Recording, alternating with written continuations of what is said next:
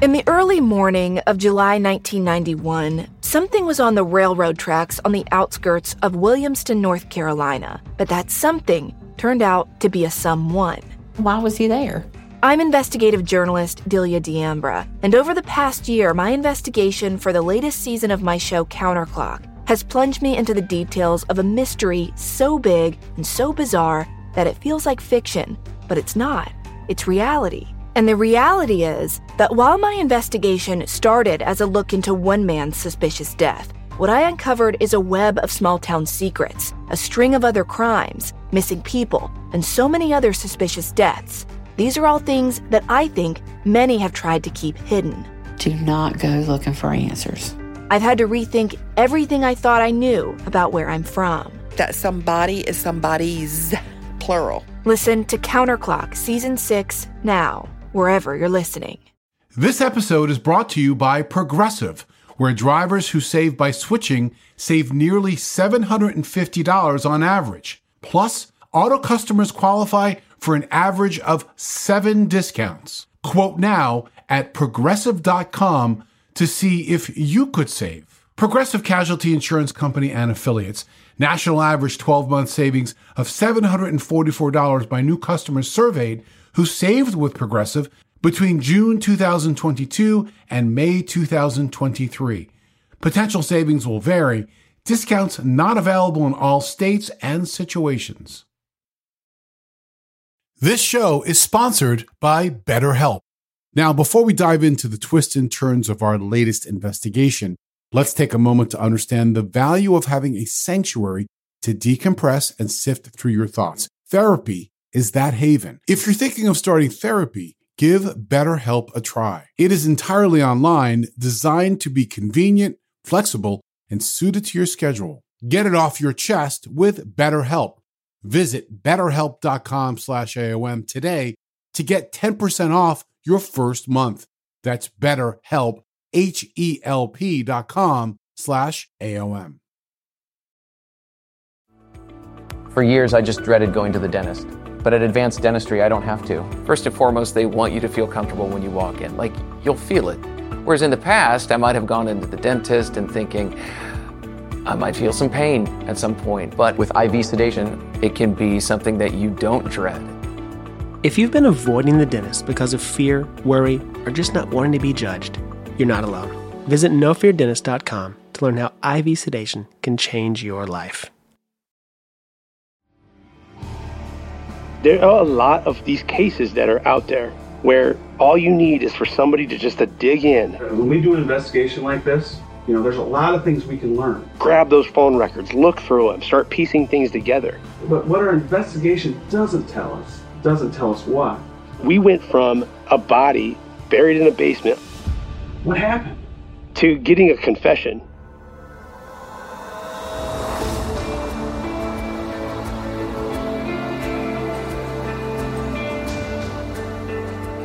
I'm Scott Weinberger, investigative journalist and former deputy sheriff. I'm Anna-Sigga Nicolazzi, former New York City homicide prosecutor and host of Investigation Discovery's True Conviction. And this is Anatomy of Murder. Before we even get to today's story, we want to just talk a little bit about the general subject matter that it relates to, and that is buying a home. Specifically, when you think about or wonder whether someone has died there before. In fact, there are some buyers who don't even think about going through with a purchase that they may have been really interested in because of that. Now, the laws differ from state to state. In some, sellers must disclose, and in others, only if the buyer asks. And I think I'm probably the kind of person who would ask something like that. But we want you to think about this. What if no one knew that someone died in the house before you bought it? Now, on top of that, what if the dead person was still there and no one knew? That's what we're going to be talking about in today's episode. Before I started, I don't think they had a murder for like 60 years. And the first year I had 3. In the first 3 years I was in office. This is Ben Smith, the county attorney for Sac County, Iowa. And on November 5th, 2012, Sac City Police got a very disturbing call. The call came from a new homeowner who was known for buying fixer-uppers and then renting them. He was doing renovations for this one-story house he had purchased, which just sits on the edge of town in Sac City. And looking at the home itself from photographs, it's a single-frame home, one story, basically a box. It wasn't a very nice home. It was dilapidated to a certain extent. As part of his remodeling, it included the basement. And when he tore down the walls, he was so startled by what he found, he had to call 911. I got a phone call from the local police department in Sac City indicating that they believe a body was discovered in the basement of a home. Ben Smith, along with investigators, mobile forensics, local PD, all of the regulars that you would imagine, ended up going to the crime scene. I went to the scene in addition to utilizing state detectives for their expertise in these matters, because we don't have these things very often. The law enforcement and I went through the main door of the home, almost directly down into the basement. And the basement wasn't finished, and parts of the basement actually still had a dirt floor. The team waded down into the basement through a maze of garbage. To try to describe what this basement looks like to you from the photographs that we were given, first of all, it's just a mess. And with that mess, it's hard to make heads or tails of what is even there or how it got there or what belonged and what just accumulated over the years. Besides all the trash, there are old space heaters. And clothing with these various retaining walls. It just seemed like there was like a labyrinth of retaining walls, like, cinder block walls. Used containers of detergent all over the floor, scattered everywhere. And then you had your set of mechanicals in the corner, which are your oil tank and your burner and things that a normal house would have. But you really don't know what's out of place, because ultimately, in a sense, this was a secondary trash receptacle for the homeowner where he just threw things down there, or was somebody trying to cover something up? It was almost as if somebody, decades ago had plans to finish the basement and they just never did. Think about it from investigators' perspective as they're going down the stairs into that basement. The basement had low ceilings. In the corner next to an above-ground oil tank is a large water heater laying on its side, and that's where the homeowner made the initial discovery, almost as if it was placed there to cover something up. The story that had been told from the guy that was fixing up the home, he said he was, back in this corner. He said he lifted up the water heater and then started pulling off blankets and clothes and pieces of wood, and then saw what he thought was like a Halloween costume. In looking at the autopsy and the crime scene photographs of this person, now just this body, there's only one word really to describe it, and that's mummified. It's exactly the type of thing that when you're watching certain movies that they're showing that has been dead, that now comes alive, you can almost picture the skin stretched, and not to get gruesome, and it talked to how long this person had been there before they found him. You couldn't identify him. His skin was very leathery. His body was very thin. When I say thin, I mean like flattened. There's a reason that they portray Freddy Krueger a certain way, because they know the fear factor involved when you see that. And while we're talking about a human being, this was exactly what investigators saw. There was about 10 pounds of kitty litter that were on top of his body. So that would have masked the scent and any odors, preserved, his body. So diving into this a little bit more, kitty litter primarily is composed of clay and crystals. Crystals made from silica gel, which is a chemical similar to desiccants. It's a material that maintains dryness and eliminates all humidity from the air. You've probably unpacked a box recently with a small silica gel packet right inside. In this case, investigators believe the kitty litter also kept the victim's skin pretty much intact, although it was not in any condition for them to make a positive ID based on that. I am told that there's some bodies that are exhumed that aren't so well preserved.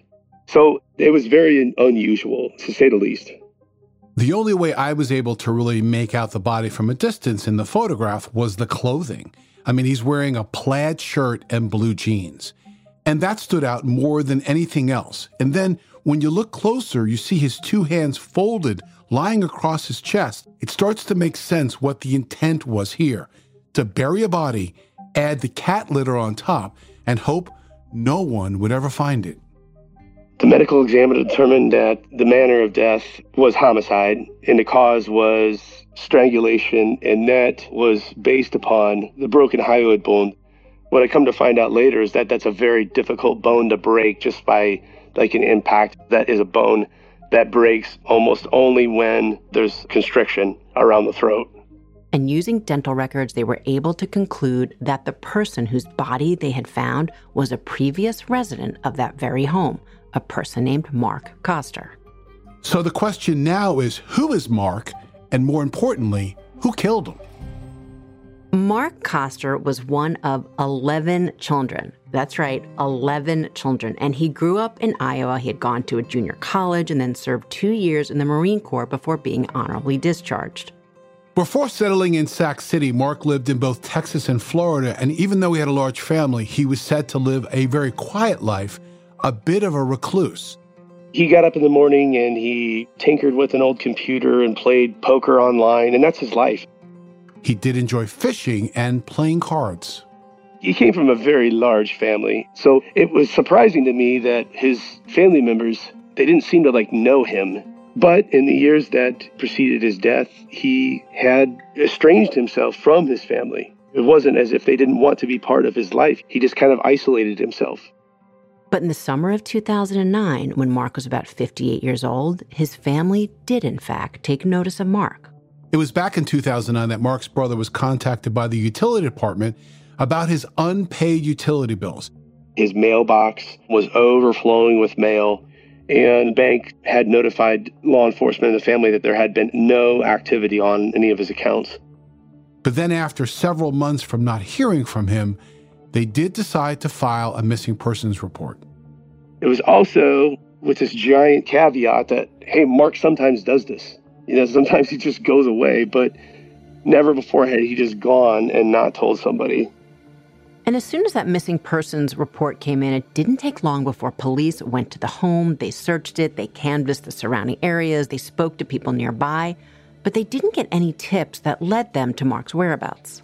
I do remember law enforcement telling me that they had gone through the home maybe twice with search warrants looking for him as part of the missing persons case. So you might be saying to yourself, wait a second, they searched the home back then and they didn't find him? Well, yes. How in the heck did they miss a body? I thought, this is going to look really bad. That's what I thought at the time. But remember how we just described the home to you? Well, that is the exact home that police found when they searched it all those years before. And when they were able to get into the home and they walked around, there was nothing that indicated to them that anything was wrong. When they headed down to the basement, it looked like a basement that was full of junk. How could they have known that his body all along may have been behind one of those walls, hidden underneath a large water heater? There's no way they could have known that. I was in the basement, and I would have never found it unless you told me where it was. And the person who purchased the home had been in that basement for weeks cleaning it up and hadn't found it. After 2 years of no sign of Mark Koster, no bank account activity, no debit card activity, his family petitioned the Iowa District Court of Sac County to have Mark legally declared dead, a death by accident or other violent means. It was the first time for the judge and the first time for the attorney that anybody had ever gone through the processes of having somebody declared legally dead. I thought that the proceeding itself was really interesting. And again, maybe that's my lawyerishness, if that was even a word, thinking it out, but that they had a jury of 6 people that looked at all the facts surrounding Mark Koster's disappearance, and they found by clear and convincing evidence that he had suffered death by accidental or other violent means, and Mark was actually declared dead in October of 2011. I even remember joking with this attorney and Jess, like, okay, you guys are going to get this declaration of death, and he's going to show up the next month. And then it was a year later that he was actually found dead.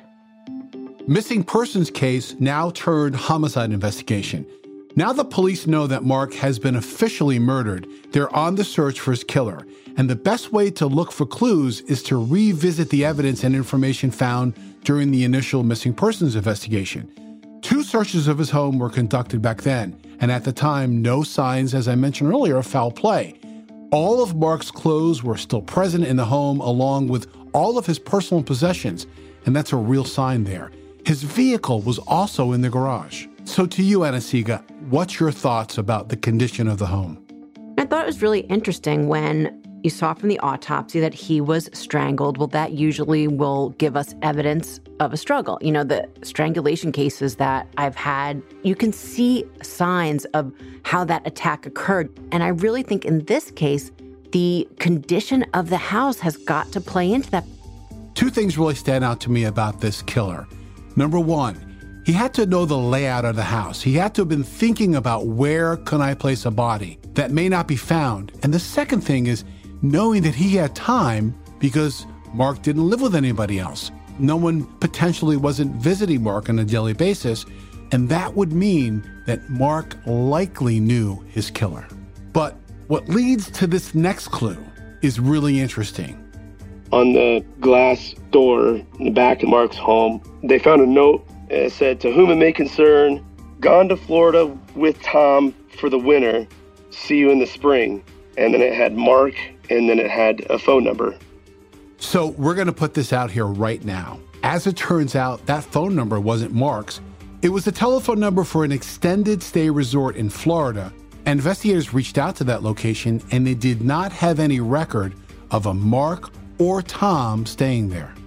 And while there's lots of questions surrounding this note, from how did it get there and who put it there, is it real or just a ruse? The one question that's at the forefront of investigators' mind, who's Tom?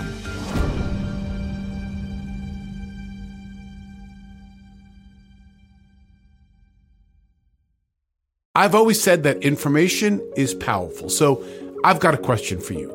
Have you ever had the feeling that someone wasn't being fully truthful with you when you needed to do a gut check because you're pretty sure something wasn't adding up about someone's past? Well, you should turn to TruthFinder. Whether it is a neighbor or a random phone number that keeps calling you, TruthFinder has you covered. You can search for people by their phone number, address, name, email, and more. TruthFinder can be especially helpful for running confidential background checks on anyone you're planning to meet from online dating apps. If you're on a dating app, you need to be on TruthFinder as well. TruthFinder helps you identify potential threats so you can avoid them and protect yourself. I found the website at truthfinder.com easy to navigate with lots of smart tools and shortcuts. Critical information could be just a few clicks away. Go to truthfinder.com/anatomy for a special Anatomy of Murder offer. That's truthfinder.com/ANATOMY to access your special offer today. Every day is a great day when you're not worrying about your appliances and home systems, and that's what you get with an American Home Shield warranty.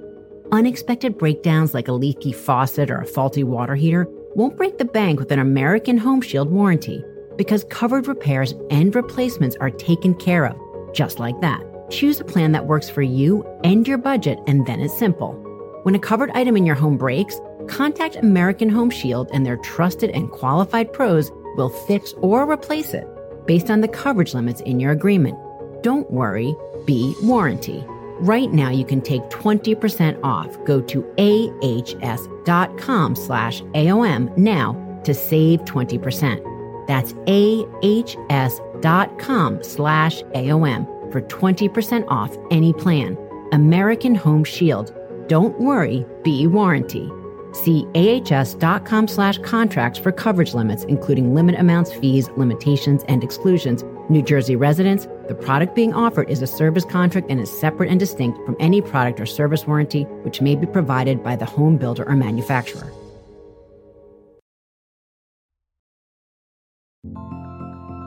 All investigators had at this moment looking into the murder of Mark Costa is what they gathered during his missing persons investigation, which was not much. But the fact that his body was buried in his own home by someone potentially named Tom, based on the fact that Tom's name was on a letter. The first thing that law enforcement did was canvass the neighborhood and follow up on the leads in the missing persons case. They discover from a neighbor that Mark wasn't living alone. a neighbor. She'd indicated that she had seen somebody had identified himself as Tom that had been living with Mark for a number of months. This is a significant lead, the first in this investigation. A pretty good description, even as specific as this unusual characteristic. She described Tom as being very tall and had a little Pomeranian dog, and would carry it around in his hand like a clutch purse. And that is a pretty specific thing, right? It isn't just the type of dog, but it's the way that he carries a dog. So it really does go to that when they find this person, which at least hopefully they do, that you're going to look not just for the person, but his dog. It was the Pomeranian dog that stuck out to her the most. It just seemed to be more of a feminine type, animal. That's why it stuck out to her. We've had cases before where the ID of somebody was some characteristic about that person that stood out. Obviously, in this case, it's a Pomeranian dog you carry like a clutch purse. In the other case in Brooklyn, the guy had a glass eye, and that was unusual. So I looked up Pomeranians on this website, and it took a poll of more than 2,500 people in America and asked them their favorite breed of dog. And Pomeranians ranked 121 out of 193. So that's a pretty low number. And, I look at dogs like people, and there's all shapes and sizes made for all different ones of us, but it's certainly going to make them much more uncommon. So that is something actually pretty big for current detectives to work off of. Of course, next step is to look into any Tom that may have been in Mark's life. And bingo. They identified an individual, Tom Falke, who was living in Kansas City area. And so this is a friend that throughout the years, on multiple occasions, Mark had actually shared residence with. They went down and were convinced this was the guy. Who else? This is Tom. So once investigators located Tom Falke and brought him in for questioning, they were able to confirm his story that he was in Kansas City at the time that Mark was alive and well. He had employment records. Law enforcement asked this Tom Falke, well, who else did Mark associate it with? Tom eventually gives investigators a different name. This Tom Falke says, the guy that you're describing sounds like John Green. And these three, they had known each other for years. So John Green, Tom Falke, and Mark Koster all lived together, someplace in Texas. So, Anastasia, how do you evaluate Tom Falke's story about pointing fingers at this potential other person now, this new person in the investigation, John Green? You have to think about it like this. If what he's saying is true, that he's the real Tom and he was never there, and that certainly seemed to bear out, the guy that he's describing, the guy with the Pomeranian dog, whose name is actually John Green, well, why is he going by another name? Remember, the neighbor actually saw a guy that matched now John Green's description, but he used Tom. And that's the same person that's listed on the note outside of Mark Koster's home.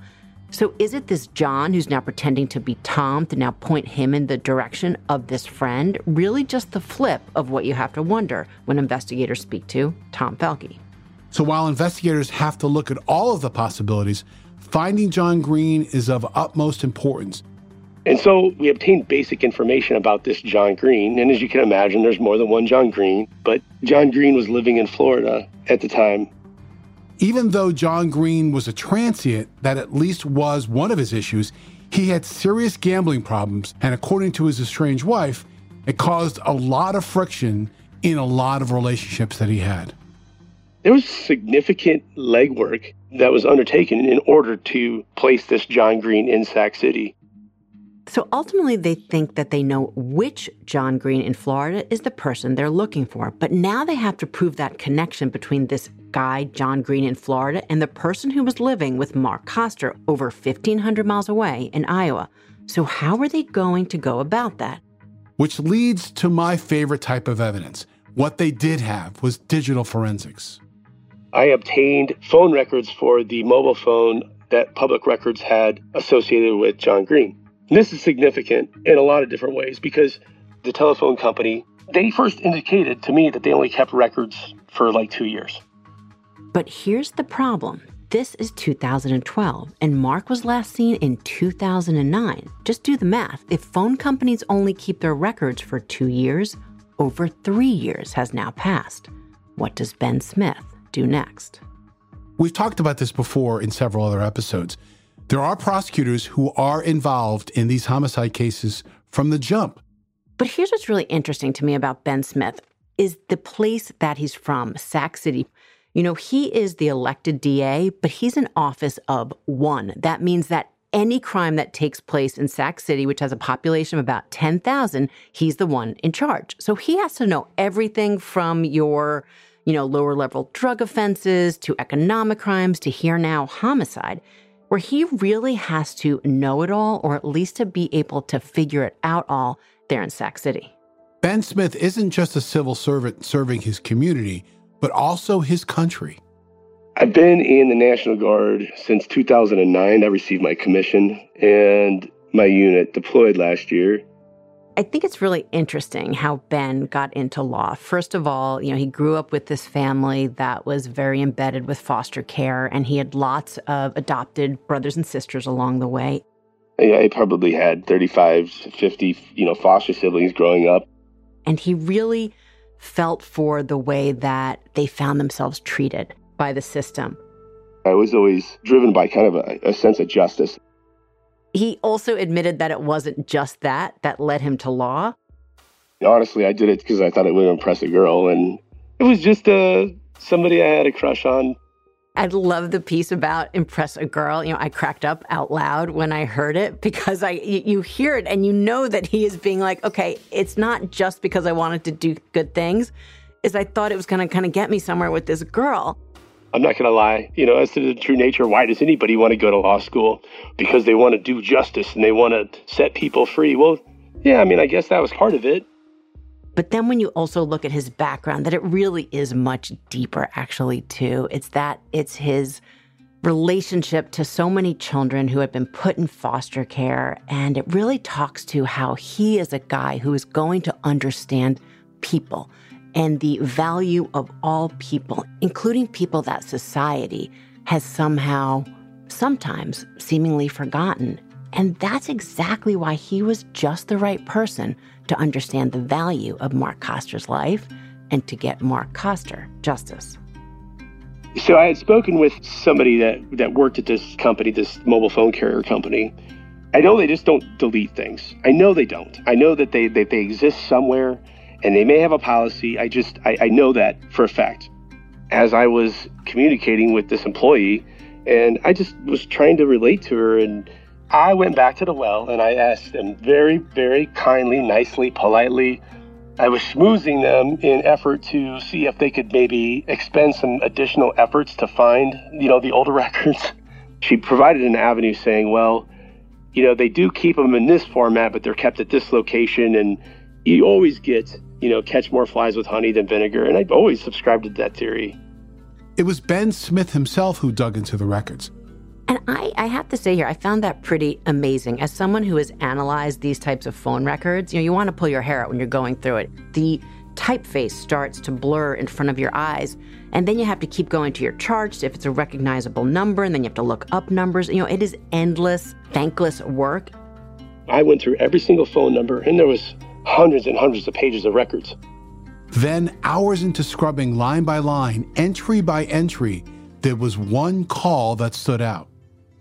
I was able to identify a phone call to a police department in Mississippi for, I think it was like half an hour long. Here we have a homicide in Iowa tied to a person in Florida who's calling to Mississippi. Now, I've got my Rand McNally map out here. 900 miles south of Sac City is Madison City, Mississippi.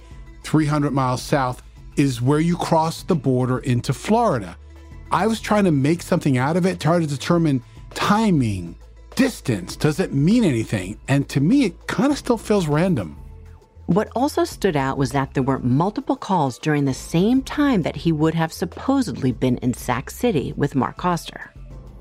So that gave law enforcement the ability to reach out to law enforcement in Mississippi and say, why is this person calling you? Why is John Green calling you? Why are you talking to him multiple times over a couple of days in the time frame that this Tom was in Sac City? But here's the odd thing about when Sac City investigators were contacted by Mississippi law enforcement. They find out that John Green was a missing person too.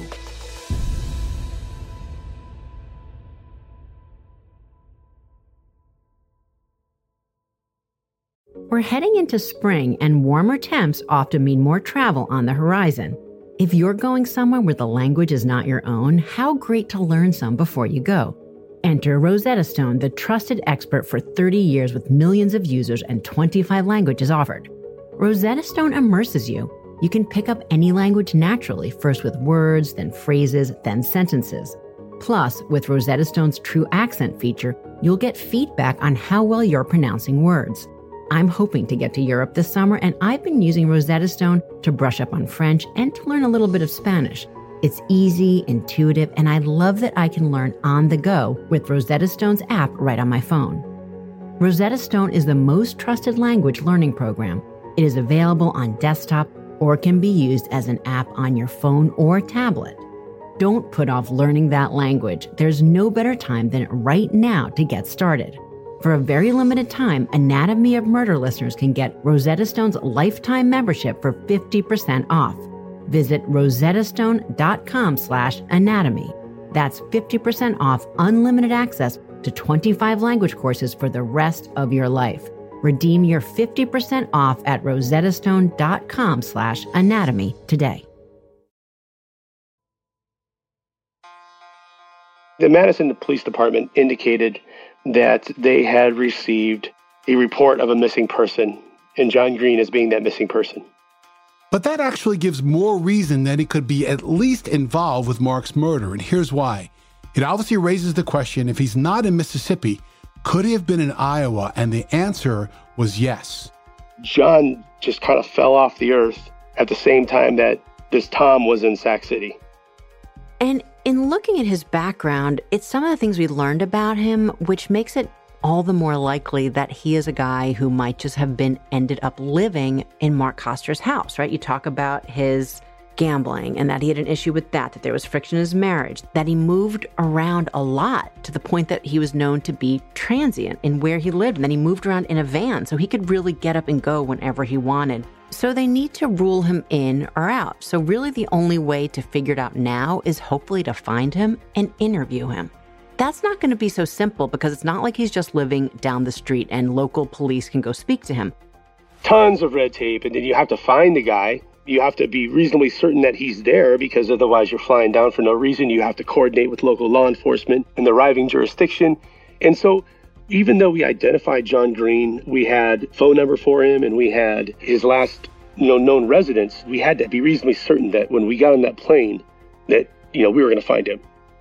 In order to coordinate a search for someone out of state, law enforcement in Iowa needed to get the cooperation of several jurisdictions in this search.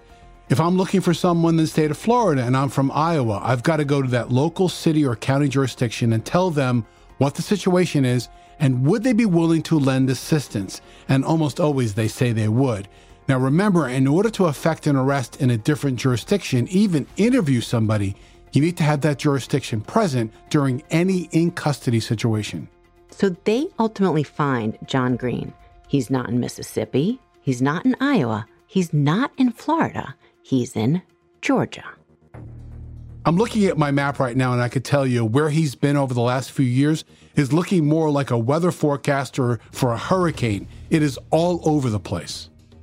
And it was the Georgia Bureau of Investigation that located him out in the middle of nowhere, literally in the mountains, living out of a camper. So local authorities, armed with now a button camera, which is exactly that. It's a camera that they wear on their shirt that is recording what they're doing. They set out to go where they think this guy is living. And they go up. Went there under the guise of they're searching for somebody else. They're searching for, somebody who had done something in the area and they're just canvassing themselves. And when they go there, they see someone fitting that description.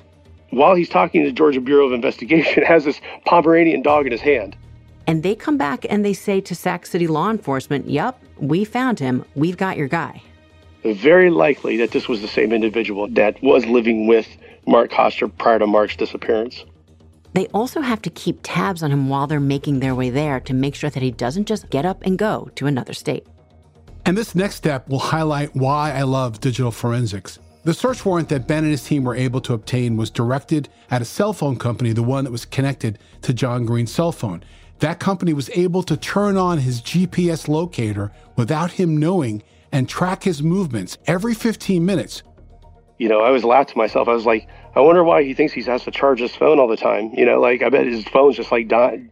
After we're fairly convinced that he was staying in at least the Jacksonville area consistently for an extended period of time, we booked the flight. So now Iowa investigators and Ben Smith are heading to Jacksonville. Finally, they're going to meet the person that could be responsible for Mark's murder. As we're in the airport, the GPS coordinates all of a sudden start showing John Green's phone, like, heading, like, into Georgia, from Jacksonville to Georgia. And, you know, all our assets are on the ground in Jacksonville. Fortunately for us, he stayed relatively close to the Jacksonville area and was in the parking lot of a casino. They approach and they ask him, we have a missing persons case. We're hoping that you could help us maybe narrow some things down. Just said that he knew Mark Koster and that he would help, and voluntarily came back to the sheriff's office there in Jacksonville and brought his dog. On that day at the sheriff's office, the only interview room that was available was a room that they normally interview victims of crime who are children. So the setting for this interview is not your typical setting. This was a bright room with couches. It was like a living room. It wasn't your small desk with 2 chairs with a spotlight hanging down, you know, like fist pounding on the table. It was just a casual conversation with him. You know, and his dog was there. You know, they went and got water for the dog. And in looking at the video and stills of that interview, you could even see that in their body language, that there's everything casual about this conversation. You want a drink of water? And that makes it much more likely that the subject of that interview, John Green, will be willing to talk. I'm watching everything in real time. I'm in another room with a couple of the sheriffs from the Jacksonville Sheriff's Department. We have an incident involving Mark Koster, and like I said, I'll get into all that. But what we started was we talked to all his family, and now we've been talking to all his friends. And we were told that you guys have been pretty good friends for a long time. At the beginning of this friendly interview, John Green willingly talks about how he does know Mark, and he just says that they were really good friends, and how they used to work together in Texas. Have you ever been to Iowa? Okay. He goes on to deny that he's ever been to Iowa, which is a risky move, I'd say, because the first piece of useful information they could throw back to him is say that you're not truthful because we have information otherwise. So they put it in their pocket quietly. They don't do anything with it, at least for a while, and they just move on. You haven't talked to him lately then, or? No. So it's almost like I picture this interview like this thick braided rope, and they are slowly pulling him in bit by bit. The last time you talked to him, was it by phone or email? Do you remember? I don't know. Okay. Probably by phone. This is really where I saw the interview start to turn. Did you talk to the Falke brothers? Falk. What's the first names? Tom and Tim.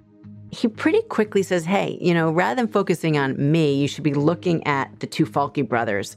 So this could be the first indication that John and Tom were actually pointing fingers at each other. Tom is actually the one that, you know, he felt you two were closer than Tom and Mark were. And investigators need to get as much detail as possible to determine who had the method, motive, and opportunity to commit this crime.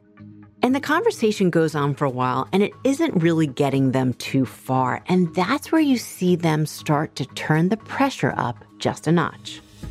You know, you're not being really clear with us because you've been to Iowa, haven't you? Well, I'll tell you something. When we do an investigation like this, you know, there's a lot of things we can learn. But what our investigation doesn't tell us, it doesn't tell us why. They're letting him know the gig is up. They know it's him. They know that it's him that did this to his friend, but they're giving him the opportunity, if he chooses to take it, to fill in the blanks about the why. You've been very truthful to us, except for the part that you've been to Iowa. You actually went to visit Mark for a period of time in Iowa. And I would like you to talk to us about that, because I know it and you know it. I mean, our investigation is very clear. We have witnesses that ID'd you in Iowa. I've been to Iowa. It's a dark time in my life, man. And how long did you stay with him? I stayed with Mark about a month. About a month? I mean, something must have happened between you and Mark at that time. Mark was crazy. He was down on everything. So what is this all I think about? you know, John. John, you know why we're here. You know why we're here. What? I'm sorry to tell you, but Mark is dead. Okay? And you were the last person to see him alive. This is the first time investigators mention that Mark is dead. It's been 26 and a half minutes and they've never said this to him. And Green's reaction is nothing. He doesn't ask what happens. He doesn't show any grief. He just sits there as if he already knew this information. Something happened between you two. Did Mark lose it? Did he attack you and something happened? What happened? Investigators are paving a path to confession. They're giving John Green the opportunity to tell his side of the story. I don't know what you guys want to know. Well, we want to know what happened. John, tell us what happened. Did he all of a sudden lose it and you guys got in a fight? Did you and Mark get physical? Were you defending yourself? Did you guys actually get in a fight and pushed him and he fell and hit his head? Why did you feel it necessary to strangle him? I mean, I don't know. What happened? But Green quickly tries to shift the investigation away from himself again. What do you think happened? What? It's like, okay, so you're saying that your investigation's clear? Tell me what your evidence is. He wants to know from them to lay it all out. What do you think happened? He's looking for options and wanting to know really what the investigators would be willing to tell him or admit to him the evidence that they're holding. And of course they're not going to do that, but he kind of tries to take on the role of questioner at this point, probably because he's trying to quickly figure out what it is that he should say next. It was going nowhere, and it was kind of like a big fat nothing. He's going to tell us to go pound sand. The conversation was going down this one path where, you had to take a shot. And there comes this point when really the only option left is to ask him the ultimate question. And the investigator said, did this happen at night or during the day? Just that question. And John Green puts his head down and he said, night. At night? So you're like, oh, holy cow, did he just... You remember what time of night it was? Midnight. Midnight?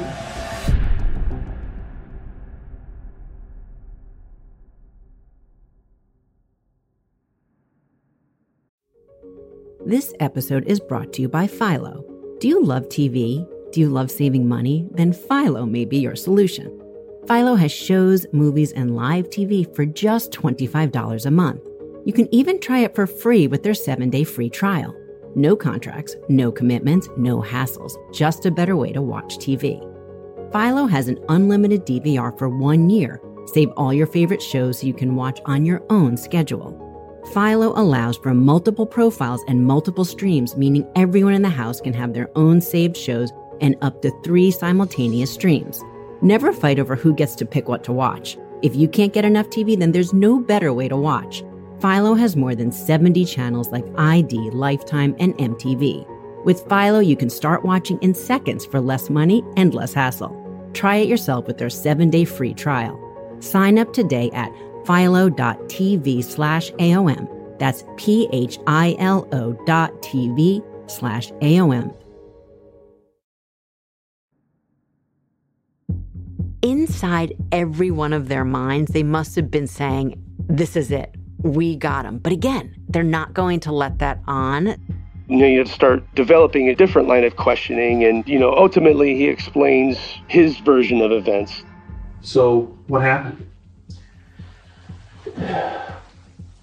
He came after me with a bat. Okay. He was crazy.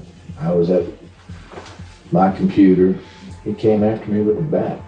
I just simply defended myself. I just simply defended myself. We'll explore that defense in a moment, but there it is, John Green putting himself in that basement on the night of the murder, and the murder weapon in his hands. I was at my computer, and he came across and flung at me and hit me. When he came after the bat, what'd you do? Were you able to grab the bat from him? What happened? He hit me with it. He claimed the two were face to face, struggling over a baseball bat. I choked him out with it. You choked him out with the bat? Green said he overpowered Mark Costa, got a hold of the bat, and used it to choke him out. By its very nature, strangulation is a lengthy mode of death. So hearing him say that he was defending himself, well, it doesn't have the ring of truth at all. It's normally not a reactive form of defense, but a proactive intentional act.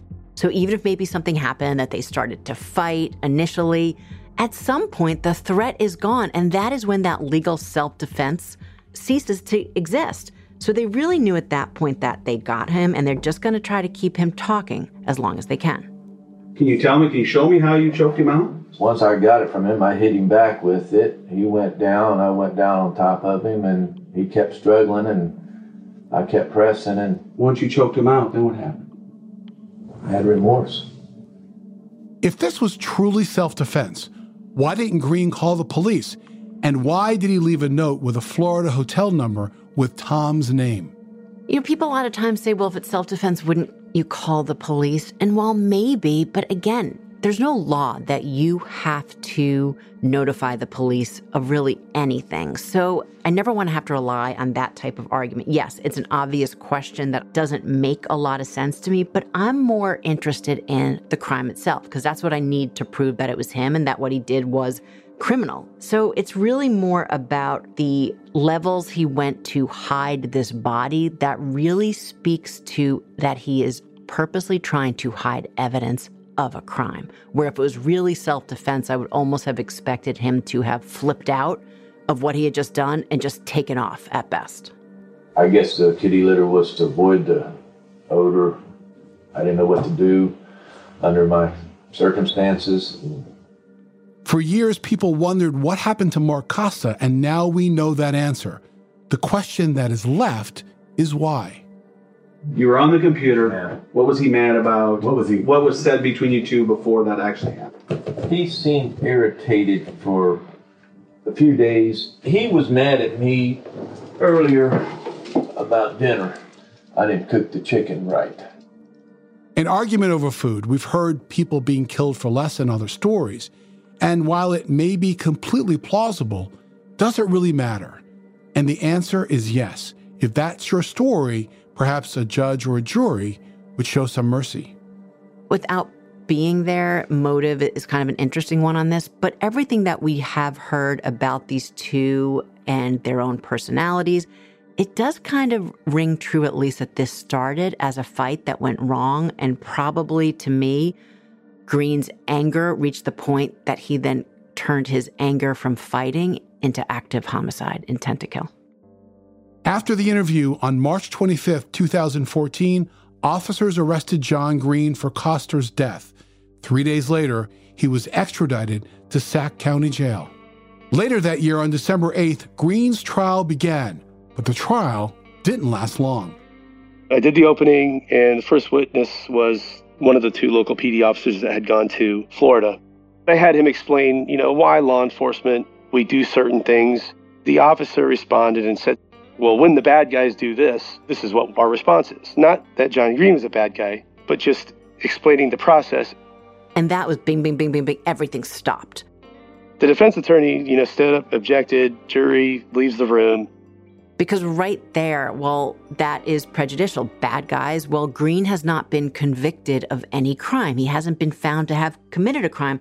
But by the police even talking about him in this general sense of being one of the bad guys, which is basically what the assumption would be, that he meant to put Green in that category, well, now they have to have this conversation about what does that mean for a trial, because that's a big no-no, and that's exactly what happened next. Defense attorney makes his argument, and there's no way there's going to be a mistrial just based on that. I mean, it took us like a day and a half to impanel the jury. This is not going to happen. After John Green's defense counsel objected, the judge sustained the objection and declared a mistrial. And the reason it's such a no-no is you can't convict someone because they are quote-unquote bad or they've done bad things before. There has to be evidence for this crime and this crime alone. So that is why the law takes very seriously anything outside of the four walls of evidence of that crime that is brought into that courtroom. I think the misconception is that a mistrial is a terrible thing, but in this case, that was a good call by the judge because it could have been used for an appeal later on. The judge that made the call in the mistrial, a lot of the emphasis on making that decision was that it was at the early stages. Now, here's something that many people don't know about this case. Before trial, Green was actually offered a plea deal, Perhaps even with a confession in hand, as you always say, Anna-Sigga, nothing is a slam dunk. To defend it, John Green, he's a very likable guy. He just was very, very personable. The state attorney general, assistant attorney general, myself, decided that it would be beneficial for us to consider a plea deal because he was likable and he would relate to a jury. Despite the fact that he buried the body, he would come across as being sympathetic. We offered him a deal, manslaughter, probably, I think it was a 10-year sentence. That's not something that we came to lightly. There was a lot of consideration involved. And the family reluctantly agreed. And we offered it to him, and he told us to pound sand. Well, remember, he said it wasn't a crime at all. And while he felt remorseful, he said he felt bad. He said he was defending himself. So at that point, very often the answer is, well, I'm just going to roll the dice and see what a jury says. And that seems to me maybe what he's doing here. Months later, on March 30th, 2015, the case goes to trial again. And at that trial, Green took the stand. He did not deviate from his story, but he didn't present as well. And he just was not likable. He was like the exact opposite of likable. Just very callous, in his actions that followed, the struggle. There was another challenge facing Ben Smith in the state's case against John Green. During a pretrial motion, the judge ruled against the state and allowed the victim, Mark Koster's mental health records to be admitted, showing he did have a violent temper in the past. And I hate to say this, but he wasn't the, upstanding businessman in the community. He was a recluse.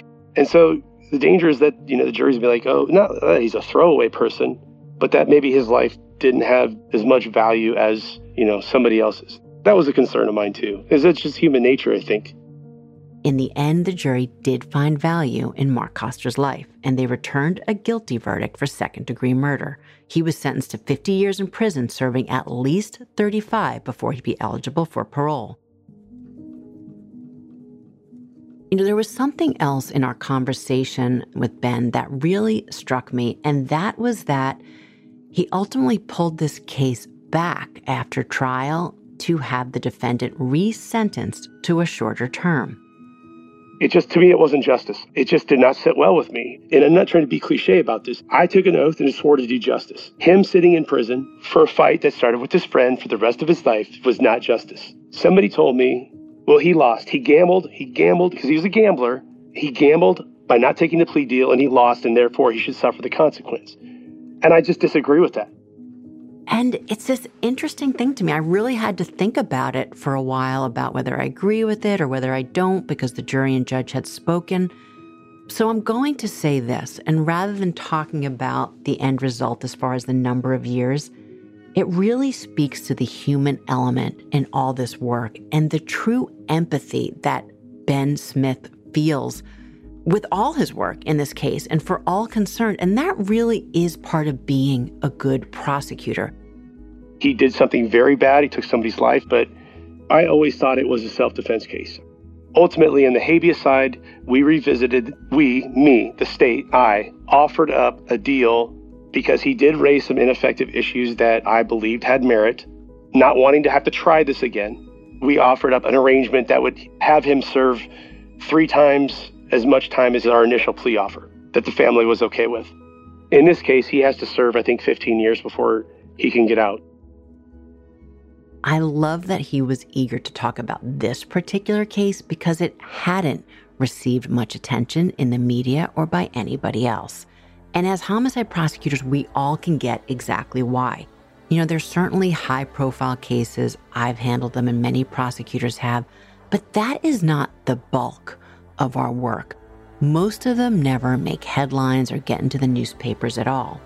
But yet for the victims of those crimes, their families grieve just the same. And Ben Smith wanted to make sure that this case got the attention, that Mark Koster got the attention that he deserved too. I respect the fact that Ben looked at this case, and he seems to do with all of his cases, that each individual one has its complexities and each individual one requires perhaps its own definition of justice, not just a rubber stamp. For me, it all comes down to the consideration for the family of the victims and the community. We shouldn't forget Mark Koster. He deserved to live out his days exactly how he wanted, and to die naturally and not at the hands of a so-called friend.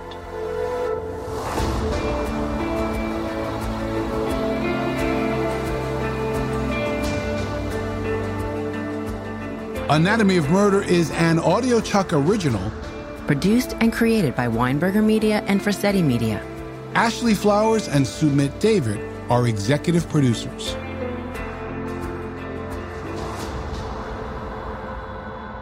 So, what do you think, Chuck? Do you approve?